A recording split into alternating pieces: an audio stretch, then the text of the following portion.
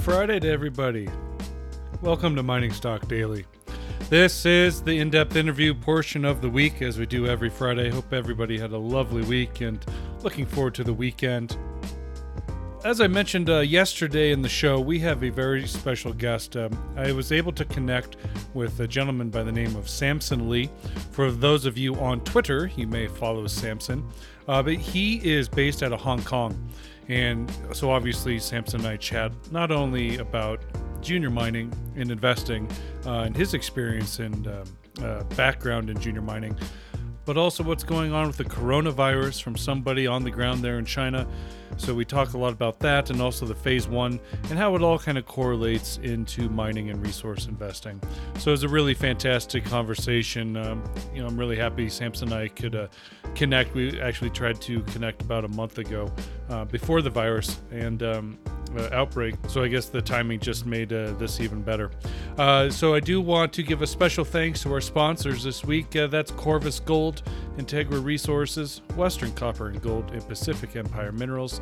Thank you so much for your continued support of Mining Stock Daily. We also have a round of other corporate sponsors as well. You can see a full list of those companies on the website, miningstockdaily.com. And if you haven't done so, please go visit the Junior Mining Network newsroom, where you can find the daily distribution of the show as well. Big thanks to Junior Mining Network for the partnership. And just a reminder, next week, because it's a holiday in the U.S. and in Canada, I believe, it is a short week, so we will not have a show on Monday. We will reconvene on Tuesday. So without further ado, I'm going to air my conversation with Samson. I do hope you spent some time and listen to the full conversation. It is rather lengthy, about 35 minutes in total, maybe a little bit longer than that. But there was a lot to cover. I had a lot of questions, and it was just a really, really eye-opening conversation. So thanks so much for tuning in. Have yourself a wonderful day, a lovely weekend, and we'll talk to you again on Tuesday.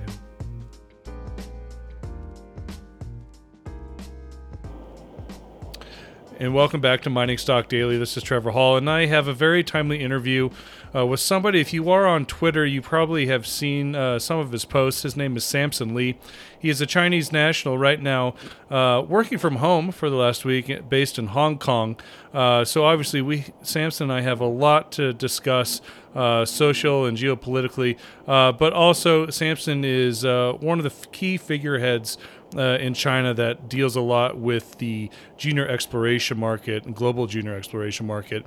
He does have some background studying and working in Toronto, so I will let him kind of describe his background. But Samson, it's good to connect with you finally, and I hope you are safe and well. And how are you? First of all, how are you doing?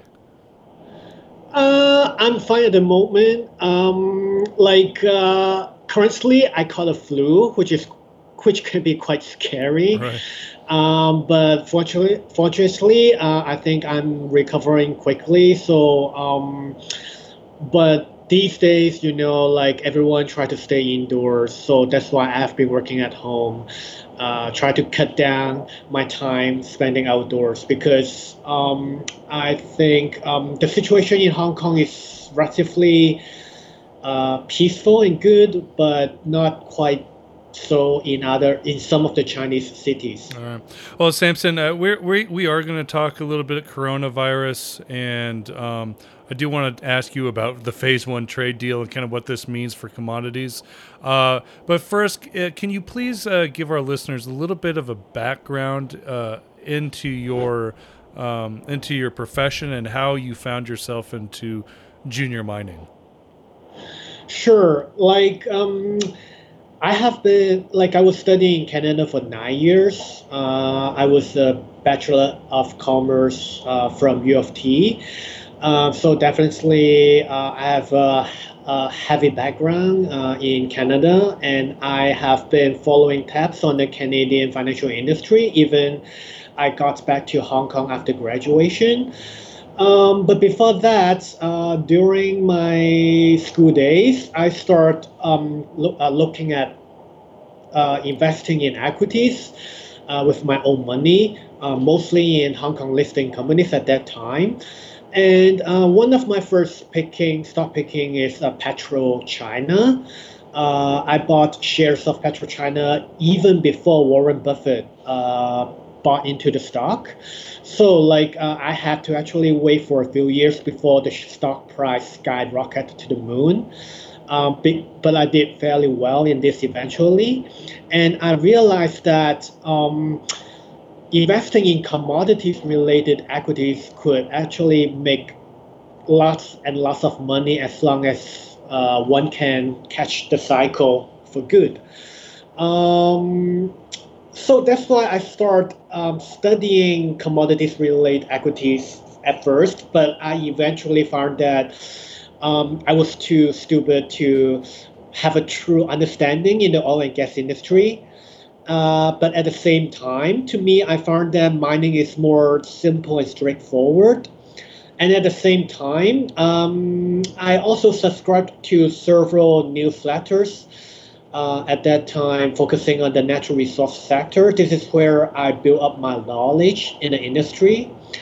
And then eventually, back to 2009, after the global financial crisis, I actually had an opportunity to work in a fund, helping to trade on the equities market on a global perspective for the fund, because actually my boss was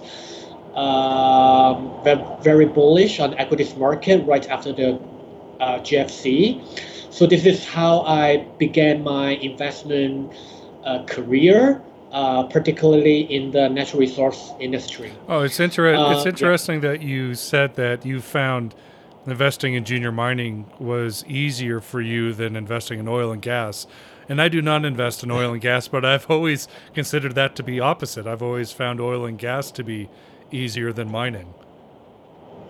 Well, I think in a sense, it is probably easier to invest in oil and gas because I think it's easier and much quicker to generate cash flow for the oil and gas industry. But for me, I don't have the mindset to analyze whether, for example, like the drill hole of an oil well, whether it's good or bad. I don't have that knowledge to understand that at the moment. I tried to subscribe another newsletter in the past that was focusing on the oil and gas industry. And I did try to learn, but I just didn't understand it eventually. So I kind of give it up and try to focus on the mining industry. Because mining industry is quite, to me, it's quite straightforward to understand the drill hole, whether to comment whether a drill hole is good or bad, right? Mm-hmm. The width and the grade, and also have to consider, for example, the depth of the mineralization and the geopolitical. So to me, I think it's much more easier, straightforward for me to analyze the mining industry compared to oil and gas. Okay. And so you were telling me before we started recording, you were telling me how you were working for, was it an investor firm or investment bank that you were able to convince them that junior mining, there was a big there was a big possibility of extra value playing the sector, and so you were actually able to convince them to start investing some of their money. And can you walk us through what that first big, I guess you could say it was a pitch and sell for you, and what turned out? Yes, because to be honest, commodities has never been a big thing in the Hong Kong financial industry. Like most of the expertise in Asia who are very knowledgeable in commodities are mostly either in Singapore or in mainland China. For the Hong Kong financial industry, most of them only are interested in property, retail, technology, financial industry. There are not many expertise who truly understand commodities. So it was not easy to convince my boss initially to cut out a portion of the fund for me to handle on the commodity side. And then I tried to, I offer him figures what is the impacts on the quantitative easing, on the depreciation of the purchasing power. So that's why like we have to uh, buy more gold and silver and other related equities. Okay. Like at that time, yeah, and at that time, not only juniors, like other than juniors, I also invest in some relatively big producers and as well as ETF, gold and silver ETFs. So like kind of initially I have a larger portion of cash in my commodities portion, but eventually I slowly shifting from cash to ETFs as kind of a cash buffer because in general like the price fluctuation of metals is still lower than the mining equities. Yeah. So you're not full in invested as quite a number of other people are here in North America. Well, because it's a fun, like yeah, because it's a fun. So like we also have to emphasize on risk management as well as diversification. So for the portion that I was responsible for, it's all commodities, but like it is well divided among like producers, junior explorers, as well as ETFs, mainly these three segments. And what are you looking at now? I mean, what's really kind of got your attention right now as we speak? Is it more precious metals? Are you starting to see an eye in copper and other base metals? Or, you know, where's your attention focused right now? Still gold, because I think gold is still quite cheap right now, and the gold price, I think in the next maybe 2 to 3 years, it will be poised to hit a new historical high, probably above $2,000 per ounce, due to various reasons, mostly because of the macro side. For example, like the Fed, they have been repurchasing short-term bonds since last September, which is technically QE4, despite Powell saying like it's not, but actually like technically it is. And just like what Sprott Investment has said, like the Fed has now been increasing their balance sheet like by an average of 110 billion US dollars per month, which is far above the monthly increase of 85 billion US per month during the QE3 time. So like the Fed has been printing, like injecting more liquidity in the economy right now. And another worrying sign is the yield curve has been like a little bit invert again, like for the US bond market. Right now, I think the US 2-year bond, the yield of the US 2-year bond is actually lower than 1-year bond. And the yield for 10-year and 3-month bond is like mostly at par. So I think this is a very troubling sign in the long run. What about on the Chinese economy side of things? Are you seeing similarities in China economically now that were also prevalent on the lead up to the global recession of 08 and 09? To be honest, I think most prediction right now is still based on guesstimates because how the coronavirus will play out eventually is still an unknown. And I think the financial industry, the Chinese financial industry right now is probably still more towards the optimistic side, which to me is a little bit overly optimistic. As the majority of the group believes the situation should be able to be well contained by late March or April. But I'm not too sure at the moment. But so far, the Chinese appetite has been mostly on focusing on the electric vehicle materials, which are mostly copper, lithium, cobalt, and nickel. Is there some? Do you see the similarities with the Chinese government flushing cash into the Chinese market this week, in very similar fashion to what Powell and the Fed was doing with the repo market over the last 6 months?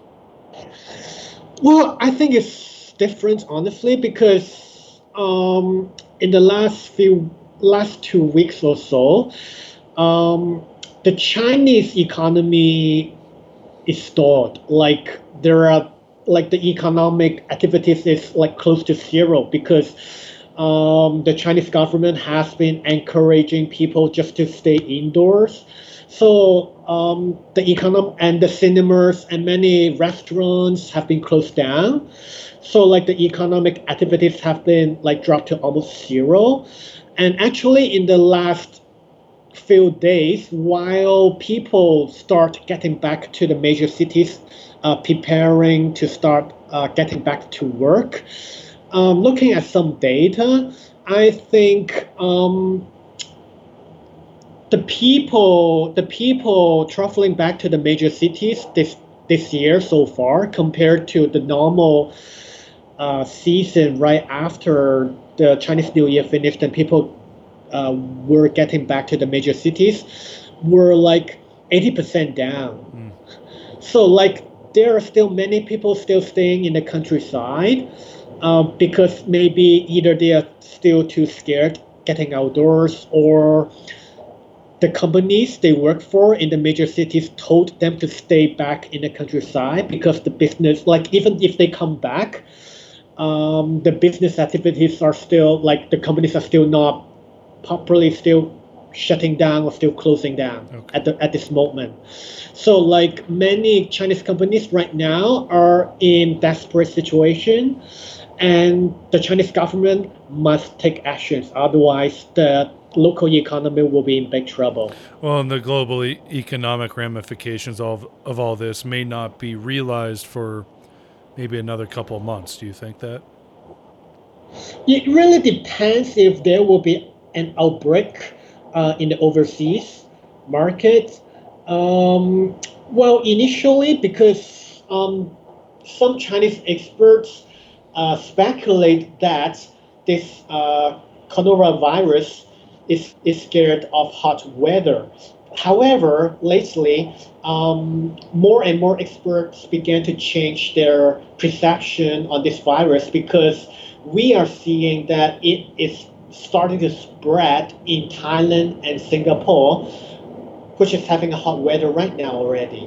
So I think some Chinese experts are getting less optimistic right now, but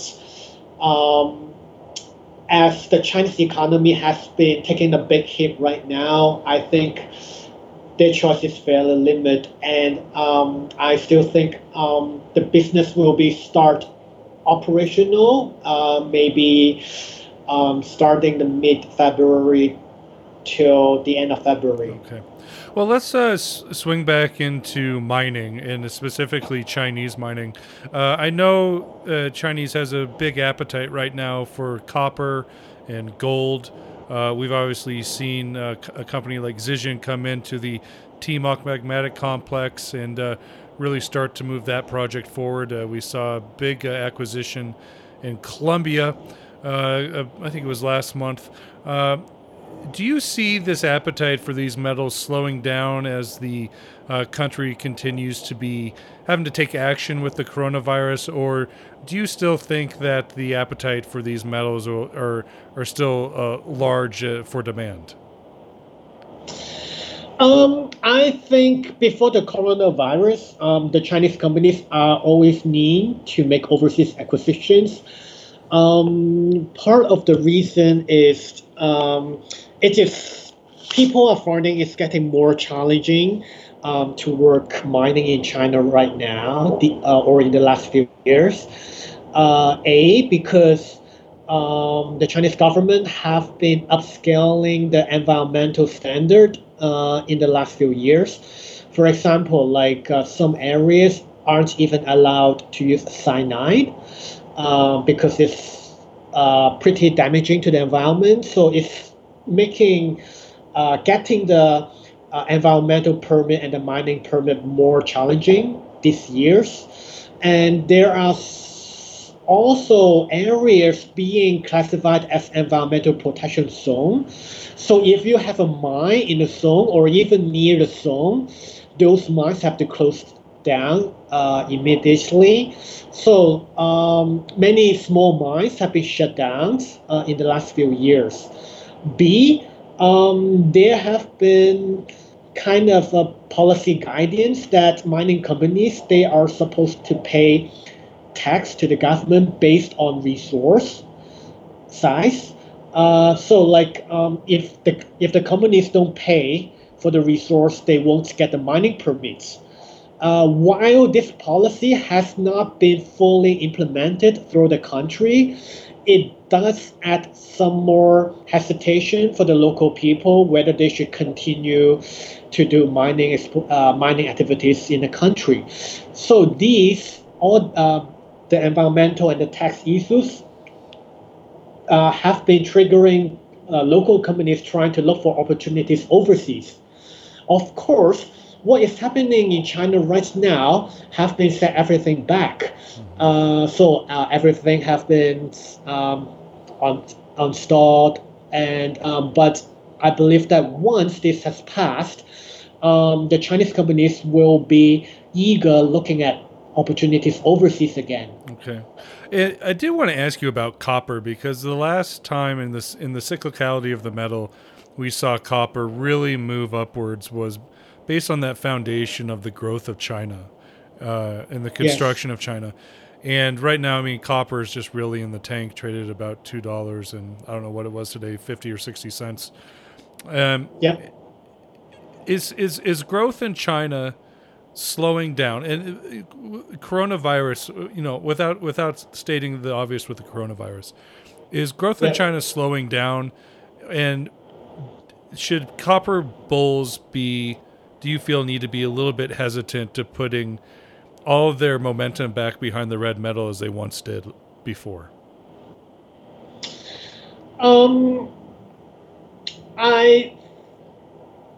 Initially, I think many people have been quite bullish on copper this year, anticipating the U.S. and China will reach a phase 2 trade deal before the U.S. Presidential election later this year.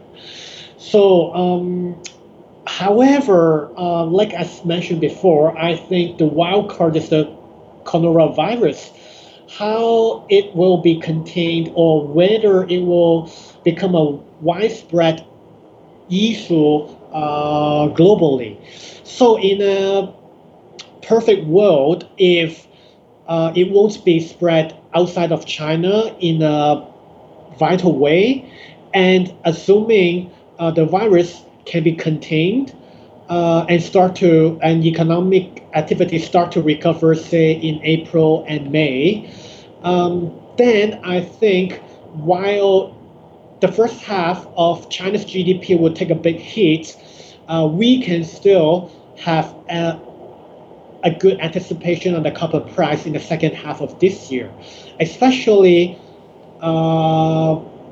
if the copper price has been squeezing hard in the first half, especially in the first quarter this year. We can all expect there will be a huge bounce back in the second half. So I think in the first half this year, I think investors should be more prudent on the copper price, with the anticipation that there could be a more significant rebound in the price in the second half. And I'm glad you did mention the trade deal. Obviously, we saw phase 1 signed weeks ago, and copper did get a nice bump after the signing of that. I'm just kind of curious on your end, in China and working with commodities, was there significance of phase 1 on that side of the pendulum? And what would you like to see in phase 2 that would really be bullish for all of the junior mining sector?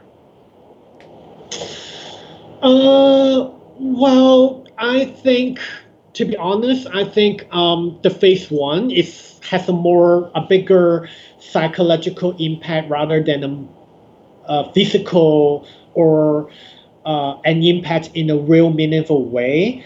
Because for the phase one, I think it's mostly telling people that both sides have true intentions. They don't want the trade negotiations uh, to give other like worse or bad signals to the global market. Like, guys, we will start negotiate phase two. We like both sides. We won't impose further tariffs against each other, so no need to panic. And this is also why President Trump, is so eager to start phase two negotiation immediately right after phase one, because phase one doesn't really have a meaningful physical impact in reality. So in the phase two, I think one of the criteria to reach phase two, I think, is the exchange rate of the yuan, Chinese renminbi. I think from the U.S. perspective, they want the yuan to appreciate against the dollar. By how much, I'm not sure, but I'm sure for the Chinese, they pretty much learn what had happened to Japan many years ago. So I think they will be very careful to make sure that the currency of the yuan won't be overly appreciated against the dollar and other currencies. So yeah. Well, I did want to. I only have a few more minutes, Samson, but I do want to come at you with one more question about mergers and acquisitions, specifically on the Chinese company side. I mean, we mentioned it before. We've seen Zijin move into Serbia and Colombia. It sounds like Chinese companies are working in other areas of the globe to see where other mergers and acquisitions might happen. Obviously, the coronavirus has maybe put a stall or a halt on a lot of those things that could be for the time being. But do you think after the coronavirus ordeal has settled that Chinese companies will come back with a fervor of more acquisition throughout the globe? I think so. And obviously, different Chinese mining companies have different philosophies.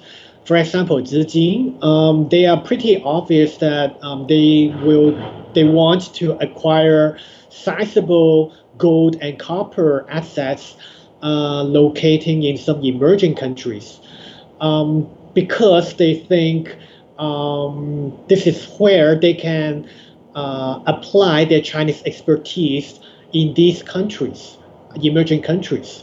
However, I also know that some bigger Chinese mining companies, they are working in Canada right now. For example, like Shandong Gold, I think they have opened an office in Canada last year. And while traditionally, I think many Chinese companies, they are looking for big, sizable and producing assets because they pay a hefty emphasis on cash flow. I think some have been starting to investigating about the possibility of being a shareholder or stakeholder of some junior mining companies. For example, I know that a large Chinese mining company has consulted some of my opinions about the possibility of being a stakeholder of several junior companies working in Canada, particularly in British Columbia. So the interest is definitely here. But as you said, I think what is happening right now in China is delaying all these business activities right now. Sure. Do you feel like that would be more interest in like a major shareholder position, say, just under the 20% share ownership type of position? I think it will be a step by step. Maybe initially, like maybe below 9%, And then if they see something that they like, and then they will increase their stake through the private participating in the private placement. Well, that makes sense because Vancouver definitely has a very large Chinese population there, and with the shipping, the sea shipping infrastructure there as well, right?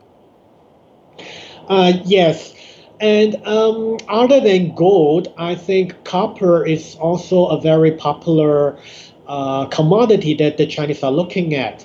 While South America, particularly Chile, is a hot destination for copper, and we have seen some Japanese companies have been increasing their stake in copper mines in the last few years. However, we also saw that social unrest has also been increasing in South American countries, as well as other African countries. So I think some Chinese companies will trying to look for projects in some safe jurisdictions like Canada or Australia. Yeah, and I wanted to ask you about Australia. I was just kind of curious if Chinese companies have gone heavy into Australia, given that there's such a premium there on the gold price because it's been, in Australian dollars, it's been high, all-time highs for several months, it seems like. Yes, I think it's less about the gold dollar, the gold price in the local currency, but more about the time zone, Okay. because because it's more convenient for the Chinese to, for example, make an acquisition in Australia because the time zone is more similar compared to Canada. Like if they work at projects in Canada, then basically maybe they have to work like maybe close to 20 hours per day, or they have to work at night and then sleep in the daytime in China. But obviously, there are still Chinese people working in Canada right now. For example, China Go International, they are dual listing both in Canada and Hong Kong. So obviously, they are also like for the Chinese companies, they are also quite familiar with the Canadian projects. Yeah. Samson, do the Chinese companies have maybe, are they more risk adverse to, say, jurisdictional risk? I mean, I know there's a lot of Chinese activity in Africa. A lot of investors shy away from African nations and African projects. Do you feel like Chinese mining companies are maybe more risk adverse when it comes to jurisdiction? No, I think they are less risk reverse. But it also depends on which country, or whether if there are other Chinese companies already working in that jurisdiction. So, for example, like maybe it's kind of a common sense that we all say, the Chinese are not afraid getting into Africa. However, there are some African countries that there are very, very few Chinese presence. We all know that most of the Chinese are eager getting into DRC, and some and other maybe Ghana as well, as well as maybe Zambia as well, which already many Chinese companies have been working in these African countries. However, other African countries, for example, like Burkina Faso, Mali, because there were not much Chinese working in these countries, so like people are less eager getting into working in these countries. Like in one simple sentence, they are less eager to become the first. Like any company are less eager to become the first one, to be the one getting into one particular country because they are afraid of risks. So if they know there are other Chinese presence already working in one particular country, they feel more comfortable getting into it. So this is one of the major reasons why DRC has been quite popular in the Chinese mining community in the last 2 years or so. Okay. Samson, this has been just a wonderful conversation, and thank you so much for taking the time out of your day, and actually in the time there in China and everything you and your fellow friends and colleagues are experiencing right now. So I'm glad to hear that you are safe, and it sounds very healthy. Other than a little bit of a flu, just a regular flu and cold. But I appreciate your time. And just before I leave, if people are interested in finding you and reaching out to you with questions, how might they do so? They can always try to connect with me through Twitter. My Twitter handle is SamsonLi7, SAMSONLI7. So please connect it with me on Twitter, and I'll be glad to exchange ideas through Twitter. Okay, Samson, thanks so much. I look forward to having you back on Mining Stock Daily again, hopefully later this year. And best of luck, and be safe, my friend. Thank you very much, Trevor.